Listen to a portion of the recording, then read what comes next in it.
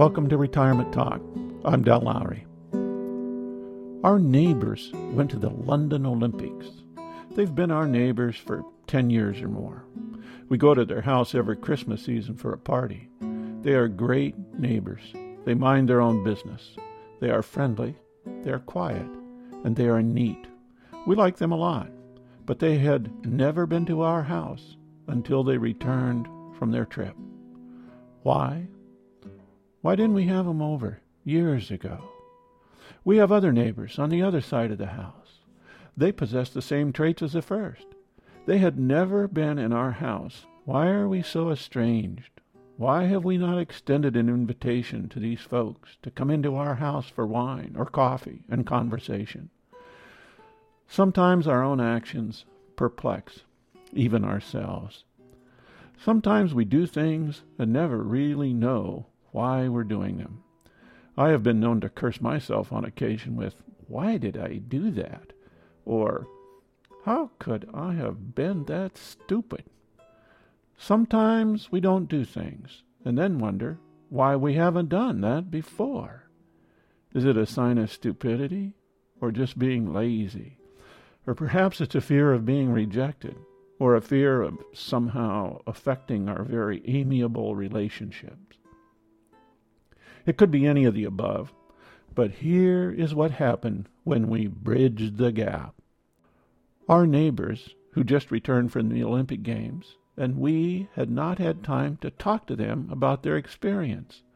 Walking back from coffee one day, we decided to invite them over for dessert and conversation one evening soon. I stopped at their house and knocked, and the invitation was enthusiastically received that very day.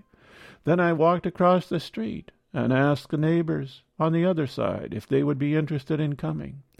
They also enthusiastically accepted. When the evening came, they both entered the house at the same time. The living room exploded in conversation and laughter. The Olympians were elated to have someone to share their excitement about their trip. They just ran with the ball, and story followed story. The other neighbors and we encouraged the dialogue with questions and exclamations. After an hour or so, we moved to the dining room for dessert, coffee, and more wine. 3 hours flew by. We were still talking and laughing. 6 adults who had lived as neighbors for more than 10 years and never engaged in more than passing conversation about the weather or grandchildren. We had lots to talk about. We did not broach the subjects of politics or religion. I have a strong feeling that we would be poles apart in our political positions.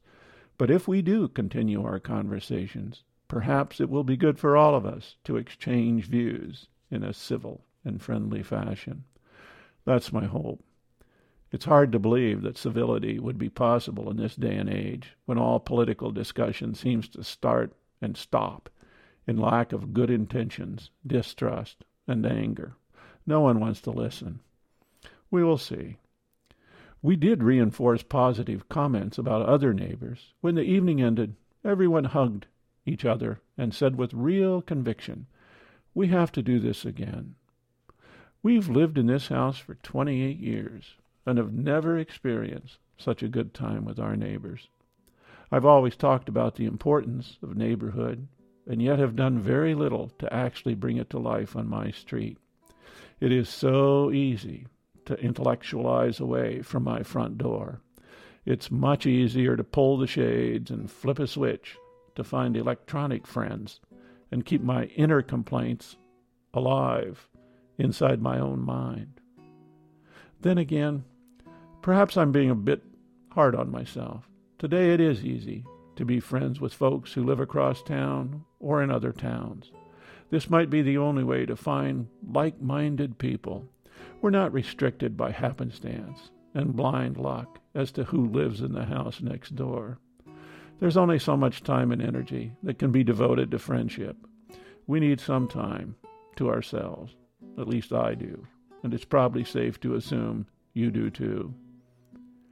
Neighbors are important, and we might all find more comfort in life by engaging those close by rather than spending all our time reaching across the world via Facebook for friends.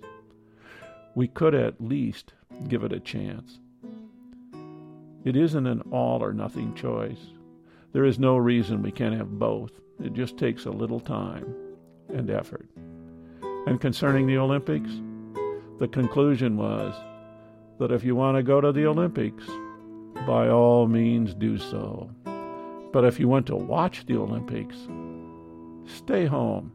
Get yourself a big screen TV. This is Retirement Talk. You can rate or review this podcast on iTunes or wherever you get your podcasts. Please do. It helps. If you have questions, comments, or suggestions, please contact Del at retirementtalk.org.